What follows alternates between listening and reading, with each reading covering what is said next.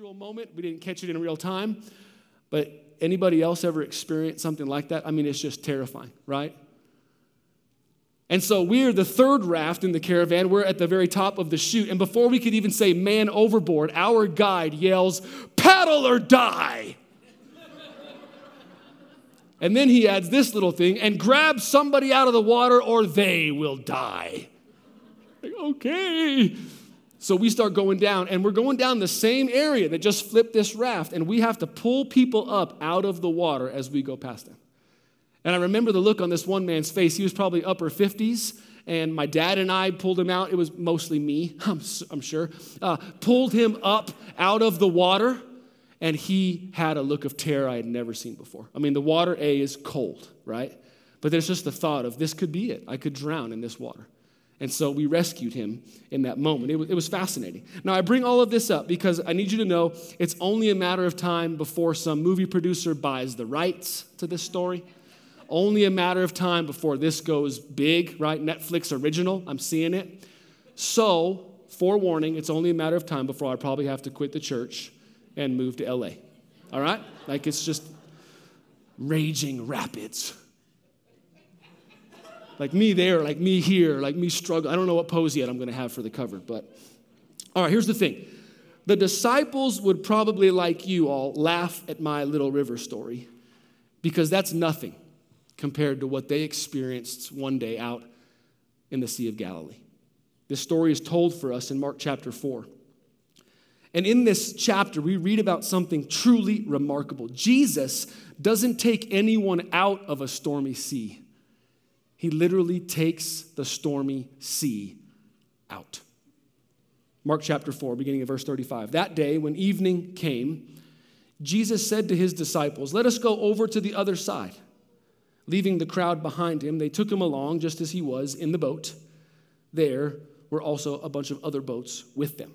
All right, so at this point in the book of Mark, the disciples have probably been officially following Jesus and kind of working alongside of him for several weeks, if not several months.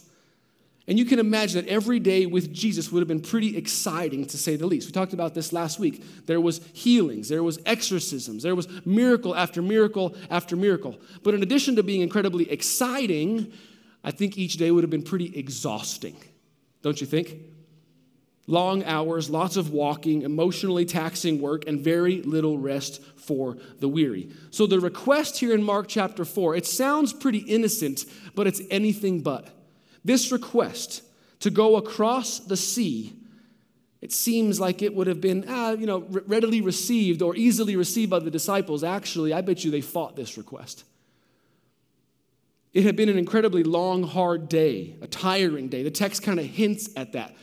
The crowd, they've been teaching them all day long. They've been attending to their needs all day long. And it says they took Jesus as he was, meaning he was probably spent, as were all the other disciples. And at the end of this day, as you're ready to clock out, as you're ready to go home, as you're ready to get something to eat, put your feet up, Netflix and chill, like whatever you do, as soon as you're ready to leave work, what happens?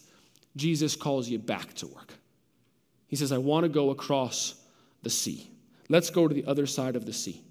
Here's a pic of the Sea of Galilee. That's actually the lake itself right there. It's a pretty massive body of water, as you can tell. And although the sun was probably setting off in the distance like this picture shows, this is no romantic cruise put on by Christ. This would have been a chore to go from this side to the other side late in the evening after you're already exhausted. This is the last thing you want to do. And here Christ is asking you to go across the sea. The boat that Jesus and his disciples were in that day was most likely a 17-foot fishing boat. So I have a couple of pictures up here. The boat is on the right side, and then I have a 17-foot Cadillac on the left, just to give you a little context. But imagine 15 grown men all sitting in one of these two vessels. Imagine going across the sea. Imagine being exhausted. Imagine being asked to do something you don't want to do. This is a huge ask. This would have required the disciples to struggle for hours and hours and hours against the wind and the waves. I imagine Matthew's knees would have been stuck in Andrew's back. I imagine that James and John would have been arguing over the best course of action. Thomas would have been doubting if they'd even make it to the other side. And Judas would have been doing something sketchy, because that's just kind of what Judas does, right? I want you to understand what this ask is, though. The ask is not to go the extra mile for Jesus. This is an ask to go the extra 8 miles, to go clear across the sea, even though you're exhausted, even though you've already given everything you have to give. This is the last thing you want to do. And here's why I bring all of this up. Because maturing in the Lord, if you and I want to grow in our faith, then we are going to have to agree at times to do some really hard things for the Lord. Some things that aren't comfortable, that aren't pleasant, that aren't on our list of to-dos. Maturing in the Lord is saying yes to the request to go across the sea when it's the last thing you want to do. I mean, I would have loved to hear the murmurs of the disciples. Are you kidding me right now? I'm going across the sea. But they didn't. They said yes.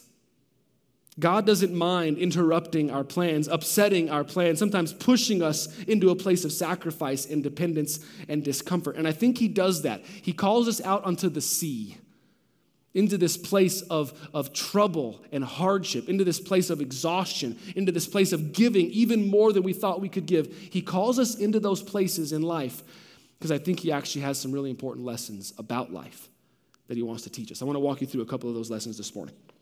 The first lesson is found in the very next verse 37. A furious squall came up, and the waves broke over the boat so that it was nearly swamped. So the disciples agree to go across the sea with the Lord. And it appears that as they're about halfway through it, a fierce storm suddenly and unexpectedly rolls in. Now, this is typical in that region. The Sea of Galilee is actually lower than sea level. It's kind of in a valley. And so the winds can just rip through that valley completely unexpectedly. And so their situation on this boat went from calm to chaotic, from peaceful to panic-ridden, from this, like, nice romantic cruise, to this, iceberg, straight ahead. Nobody. All right, cool. David, awesome. Actually, it went like from this to this. This picture is also the Sea of Galilee. Very different waters, isn't it? And it can go from one to the other without even a moment's notice, right? The weather pattern can change drastically. And those of us here in the desert Southwest, we kind of understand this as well, don't we? You can have a beautiful day and then suddenly this windstorm rolls in or this huge rainstorm comes upon you. So we understand how this happens. I actually had a friend who was out on Elephant Butte a couple of years ago. He said it was one of the most beautiful afternoons he had ever had out there on the lake. He was with his 4 girls at the time. And then he said he was suddenly caught in one of the worst rainstorms he had ever experienced. He thought he was going to die. So it's my buddy, probably 40, and his 4 daughters, and he said he was the one screaming the loudest out of that entire party. So they're caught off guard. Which is interesting. See, my friend is a self-proclaimed amateur when it comes to boating, but the disciples, they're paid professionals. This is what they did. This is who they are. Peter, James, Andrew, and John have all been professional sailors. They had all been sailing since they were little boys. They spent countless hours on the water, and there probably wasn't much, if anything, they had never seen or experienced before on the water. And so when they are caught off guard, when they are fearing for their lives, when they are fretting over their situation, you know that it's bad. And it teaches us the first lesson about life, is that storms catch everyone by surprise out at sea. Right? Storms catch everybody by surprise when you're out at sea. Sometimes, no matter how much you have prepared, no matter how much you have planned, life's storms will just catch you off guard. And some of us are kind of nodding our head in agreement at that because we know that feeling, don't we? You had been pretty smart with your money and made some pretty good financial decisions, and yet suddenly you're having to file for bankruptcy. Where did that come from? You had raised your children in the church. You sent them to a Christian school, and now they've walked away from the Lord. Like, how did that happen? You'd been happily married for over 20 years, so how did you get to the point where the trust was broken and the papers were served? Where did that come from? She'd been healthy and happy her whole life. How in the world did stage 4 cancer take her out in 16 months? You see how storms can come unexpectedly in life? Some storms, I would actually argue most storms, come out of nowhere. We can put up all the safeguards that we want and make all the plans that we would like. And I encourage you to do both. But you have to understand that some storms just catch you by surprise. Given the fallen nature of our world and the relentless nature of the enemy, some storms are going to swoop in like that squall. And they're going to hit you out of nowhere. And you're going to have never seen it coming. We don't see them coming, and then we don't see a way out of them. In fact, when you're stuck in a storm, you have to know this. It has nothing to do with your faith or your lack thereof. It has nothing to do with your intelligence or your lack thereof. It has nothing to do with your expertise or your planning or your plans or your lack thereof. Some storms just catch you by surprise. And that's what makes the next couple of lessons incredibly important. The second lesson is this, that it seems that the wind and the waves were so intense that water started to come into the boat. They started to be flooded and almost sank. Now, I don't know much, if anything, about boating, but I do know this. The water is supposed to stay outside the boat, right? And when it comes in, you've got a problem. The disciples knew it was a problem, and they didn't have a problem with the boat sinking. They had a problem with the fact that Jesus wasn't doing anything about it. Verse 38, Jesus was in the stern, sleeping on a cushion. The disciples woke him up and said to him, "Teacher, don't you care if we drown?" This is such a raw and honest question. And here's the second life lesson that we learn from this story. It's hard to trust Jesus when you feel like you're drowning out at sea, isn't it? So sometimes these storms will catch you off guard. Even the best of us, we will be surprised by storms at sea. And when that happens, man, it's hard to trust Jesus when you feel like you're drowning on that same sea. See, American culture and American Christianity have taught us that being a Christian or having a real committed faith in the Lord means that your life is going to be relatively easy and carefree. Countless people have taught that if you believe and if you are in the center of God's will, then it's going to go well for you. It's going to be peaceful and calm and tranquil. Call it the health and wealth gospel or the prosperity gospel. But even outside of those two camps, a lot of Christians think that if you are in the center of God's will, if you have a strong faith, you will be shielded from difficult things. My Bible must be broken because mine doesn't say that at all. It says the opposite. Sometimes, and more often than not, being in the center of God's will is really hard, and it's painful, and it's uncomfortable. Sometimes being in the center of God's will means you experience hurt and frustration and loss and heartache and pain and confusion. Just ask Joseph. He's in the center of God's will, and he's in prison. Just ask John the Baptist. He's in the center of God's will, and he's beheaded. Just ask Jesus. He's in the center of God's will, and he is dripping blood, because he's in such agony in the Garden of Gethsemane. So don't tell me that being in the center of God's will means that everything's going well for you. That's not true at all. You could be in the center of God's will, and it can look like your world is falling apart. And it's hard to trust Jesus when it feels like that, isn't it? It's hard to trust Jesus when you're taking on water, man. See, your boat might not be taking on water, but maybe your marriage is. Maybe your marriage is just drowning. Your boat might not be taking on water, but maybe your health is. Maybe you can't feel good or haven't felt good in a very long time. So your boat's not taking on water, but maybe your career is or your finances are. Maybe your boat's not taking on water, but your career or your educational pursuits, I should say, or your faith or your family, right? Sometimes we are in the middle of this mess and it's a struggle because we're just taking on water. And it's so hard to trust Jesus in that moment because it feels like God could care less about what I'm going through. It's like God is sound asleep in the middle of my chaotic storm. He's over in the corner and he's unaware, he's unimpressed, or he's unmoved by what is happening to me. In the middle of the storm in Mark 4, what is Jesus doing? He's sleeping. He is completely passed out. It reminds me of the time that my family and I, we went to the Rose Bowl parade with two of our girls. This was kind of a bucket list item for us. We love the Rose Bowl parade, so we woke up super early and drove clear across LA to get to Pasadena, and we got our seats, and then there was this huge parade, the Incredible Floats. It's pretty cool. Little side note, the people that get the largest applause at the Rose Bowl parade, Guess who it is? It's the guys who pick up the poop behind the horses. It's weird. I don't know why, but everybody cheers for them. It's like a thing. So anyway, the floats go by and the horses go by and then a bunch of bands go by. You've seen the parade before. So this huge high school band rolls right in front of us. I mean, we're here like 15 feet away from the band. And I look down and my little one, Cassia, looks like this. You can see the band. They're right there. And they're playing loudly. And what's Cassia doing? Man, she's passed out. It's like, did I mention this was the Rose Bowl parade? Bucket list item, super important. We traveled hours to get here, and here she is, totally conked out. Well, guess what? That's exactly what Jesus looked like on the boat. They look down, and they see Christ just like this. He probably didn't have a passy in his mouth. But he's completely passed out. And like many of us would have been, the disciples are dumbfounded, if not downright angered by what they see. And their question is one that many of us have asked before. Jesus, don't you care? Like, don't you give a rip about what I'm going through right now? Like, don't you care the person I love so much is going to die of cancer? Don't you care at all about that?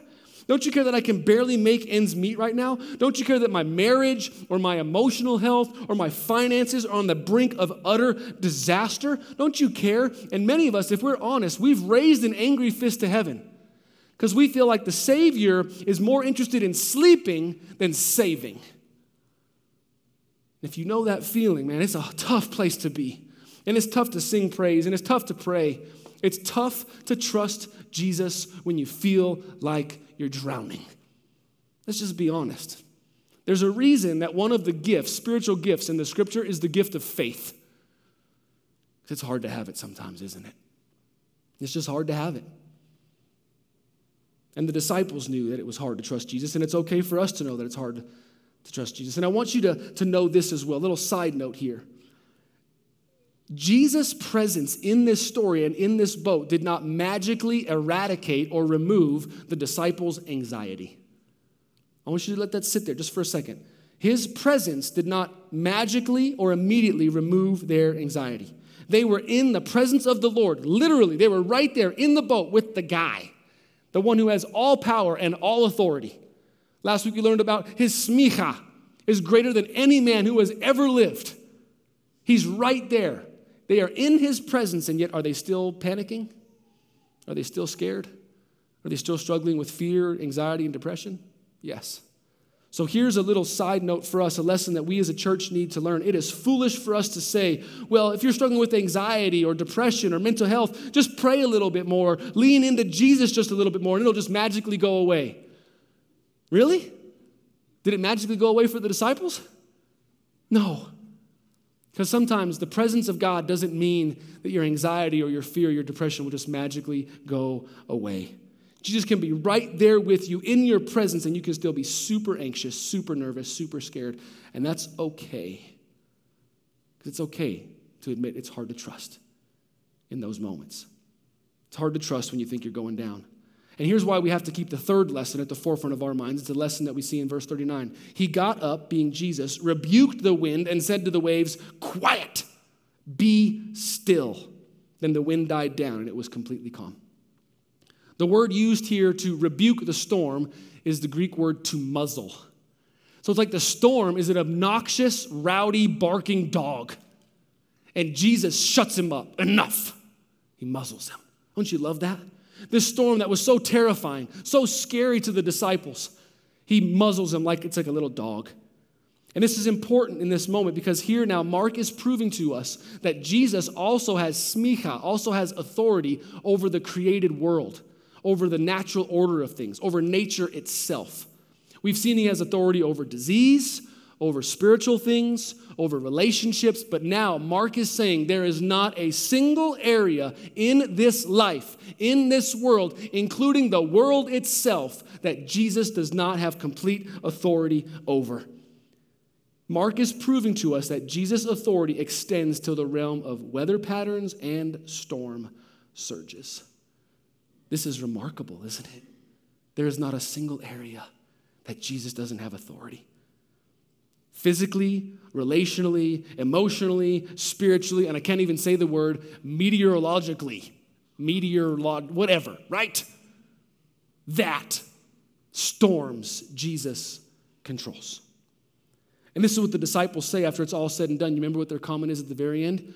Who is this guy? Well, you know who he is. You've seen him do exorcism. You've seen him do miracles. You've seen him cure incurable diseases. What do you mean, who is this guy? Because even they were blown away that Jesus had authority over the storm. So Jesus quiets the storm that was raging all around the disciples, but I think he was actually more interested in quieting the storm that was raging within the disciples. Here's why I say that. In the Bible, the sea is symbolic of a dark place. Throughout the psalm, you will see descriptions of the sea being evil, tumultuous, troublesome. The book of Revelation, where does the beast come out of? The sea. So the sea is this kind of this empty place, this ugly place, this evil place, if you will.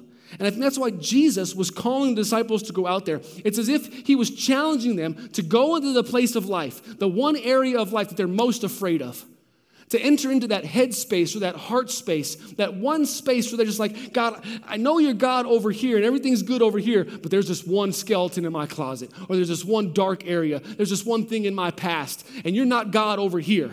That's what the sea represents. And Jesus is saying, no. I'm going to be Lord of all this, but I also want to be Lord over all of that. And so we're going to go out into the sea. We're going to go into that dark place. And I think all of us have that dark place, don't we? It's that one relationship that we just can't get over. It's that one vice we can't get past. That one temptation that we can't say no to. That one situation at work that we can't escape. That one regret about the past, the one fear about the future. There is a place in each of our lives that is like the stormy sea. It's this dark place, this evil place, this scary place. And we don't want to go there. In fact, we hide that place. We cover that place up. We ignore that place as much as we can. And Jesus is asking you, would you go to that place for me? And would you take me with you? See, if I were to try to depict Christianity like in a brochure, let's say I'm trying to sell Christianity. Hey, you buy now and I'll throw in a free set of Cutco knives. I was never a salesman. Obviously, you can tell I wouldn't be able to eat, ever. What would I put on the flyer? What would I put in my sales pitch? On the cover of my brochure for Christianity, would it be like me and Jesus skipping on the beach? Like high-fiving each other, laughing? Because that's not real life, is it? And that's not real faith either. On the cover of my Christianity platform or PowerPoint or whatever you want to say, it would probably be a picture of me doing this. Jesus! Wake up! Where are you? Why won't you show up? Why don't you wake up? That's real life. Because storms are very real, aren't they? And that stormy sea that is deep in my heart is very, very real. And boy, I don't know about you, but I needed God to come and muzzle that storm. I needed God to come and muzzle that voice. I needed God to come and muzzle that angry dog that won't shut up in my life and in my neighborhood. I do have a neighbor dog. I'm like, I hate that dog. Anyway. We all have a stormy sea deep inside of us. And we all found ourselves stuck out on the stormy sea. And that's why lesson number 3 is so important. Not only is Jesus with you out at sea, he is greater than anything that might happen to you on the sea. Let that sink in just for a second. I heard one pastor say it this way: as a Christian, the one who is in your boat is infinitely greater than anything that could ever happen to your boat. Don't you love that? You see, stormy seas and sudden squalls, they scare the death out of us, don't they? And for good reason. But they don't scare Jesus. They don't scare him. They surrender to him. He has authority over the stormy sea. The darkest time, the hardest places, the most evil, chaotic situations, Jesus has authority over those things. Here's why this is important. Christianity is not simply the belief that Jesus can do great things. Christianity is the belief that Jesus can do God-sized things. Christianity is the belief that Jesus can do what God can do, and only what God can do, because Christianity is the belief that Jesus is God. Jesus is the same God of Psalm 107. Listen to these words. Some went out on the sea in ships. They were merchants on the mighty waters. They saw the works of the Lord, his wonderful deeds in the deep. It's all going well, for he spoke and stirred up a tempest that lifted high the waves. They mounted up to the heavens and went down to the depths. In their peril, their courage melted away. They reeled and staggered like drunkards. They were at their wits' end. They cried out to the Lord in their trouble. He brought them out of their distress. He stilled the storm to a whisper. The waves of the sea were hushed. They were glad when it grew calm, and he guided them to their desired haven. Is this ringing any bells? This is Mark 4. This is a foreshadowing, a prophetic message for what Jesus will do in Mark chapter 4. Why? Because Jesus is this God. You need a God who can calm the chaotic waters. Do you not? You and I need a God who can muzzle the storm. You and I need a God who can get us to our desired haven. Guess who that God is? Jesus the Christ.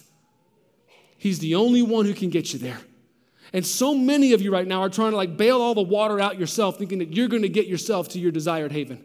Or so many of you just kind of throwing in the towel. You're about to jump ship. There is a God who with a single word can calm your chaotic storm. Either the one that's happening deep in here or the one that's happening all around here. It's Jesus. And that leads us to the fourth and final lesson. 1 ounce of faith in the Savior is greater than 1,000 acts of effort when you're in a stormy sea. Let me say that one more time. 1 ounce of faith in the Savior is greater than 1,000 acts of effort when you're stuck in a stormy sea. See, the Bible says it this way in John 6:29. Jesus told them this. This is the work, the only work that God wants from you. Believe in the one whom he has sent. I want you to kind of think about this for a second. This is the work that God wants you to do. Everybody, right, the original audience, oh, this is the work. This is the one thing that God wants us to do. Get your pens out, get your paper out, take some notes. This is the work that God wants us to do. Okay, I'm ready for a laundry list of responsibilities, of tasks, hoops, but great callings. This is the work. What do you got for me, Lord? Here's the one thing I want you to do, he says. Believe. I just need you to believe. Believe in me, he says. But don't you love how it's called a work? Because isn't it work sometimes to believe? I got to work at this sometimes to believe it. But that's the greatest work that I could possibly do. Believe. Believe that Jesus can and will save us from any and every storm that we ever face. Here's why this is important, because I think that some of us, we've given up on God. I don't think we've given up on him for our salvation per se, we know at the end, I'm hoping I'm still going to get in kind of thing. So it's not our salvation we've given up on him in, but it's a situation that we've given up on him. We've given up on that one person, they are never going to change. Or they will never apologize. Or I will never forgive them.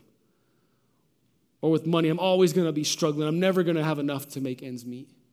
Or I'm always going to be stuck in this situation or stuck in that situation. And so we trust him for salvation, way out there, but I don't really trust him for the stuff that's going on right here. And I don't want you to struggle with that anymore. I want you to believe. Believe in him. Believe that the God of Psalm 107 is the God of Mark 7, and that God is your God.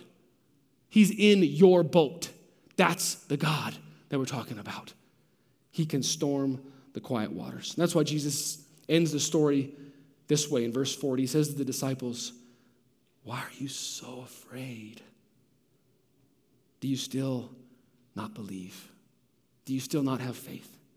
Jesus always welcomed doubters and skeptics into his midst, but he never placated them. He never said, you're kind of 60-40. That'll do. I'll take it. Just stay on the fence for as long as you'd like. What did he say? Believe. Believe in me. Believe.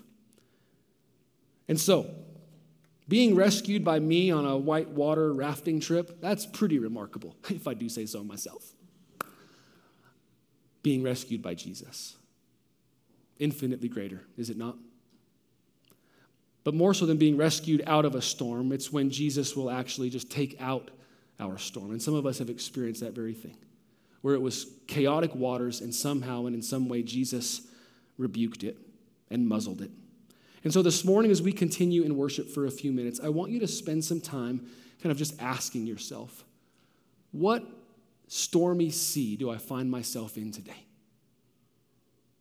In what areas am I taking on water? In what areas do I feel like I'm drowning? In what areas do I feel like I'm going down? And as Jackson comes back up and plays for us a little bit, I want you to see communion, this moment where we take these two little elements, a piece of bread representing Jesus' body broken for us, and a little cup of juice representing his blood shed for us. I want you to see this as an invitation. This is an invitation this morning to stop panicking, to stop fretting, to stop fearing, to stop trying to get all the water out of the boat yourself, and to stop contemplating jumping out of the boat. This is an invitation to come to Jesus. This is an invitation to come to the one. This is an invitation to believe that Jesus is who he said he is and can do what he's already done.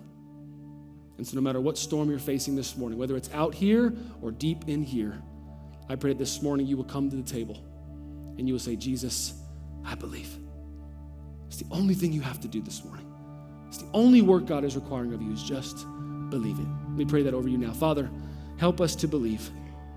Sometimes it is so hard to make sense of things or to see you, God, in the middle of the storm. There are storms in life that are raging around many of us, God. Relationships, career, education. Then there are the storms raging deep inside of us, God. Fear, regret, anxiety. Would you come and be the God of Psalm? Would you come and be the God of Mark 4? Would you come and be the God who will still the storm? Whatever that looks like in my life, would you come now in each of our situations and still the chaotic waters?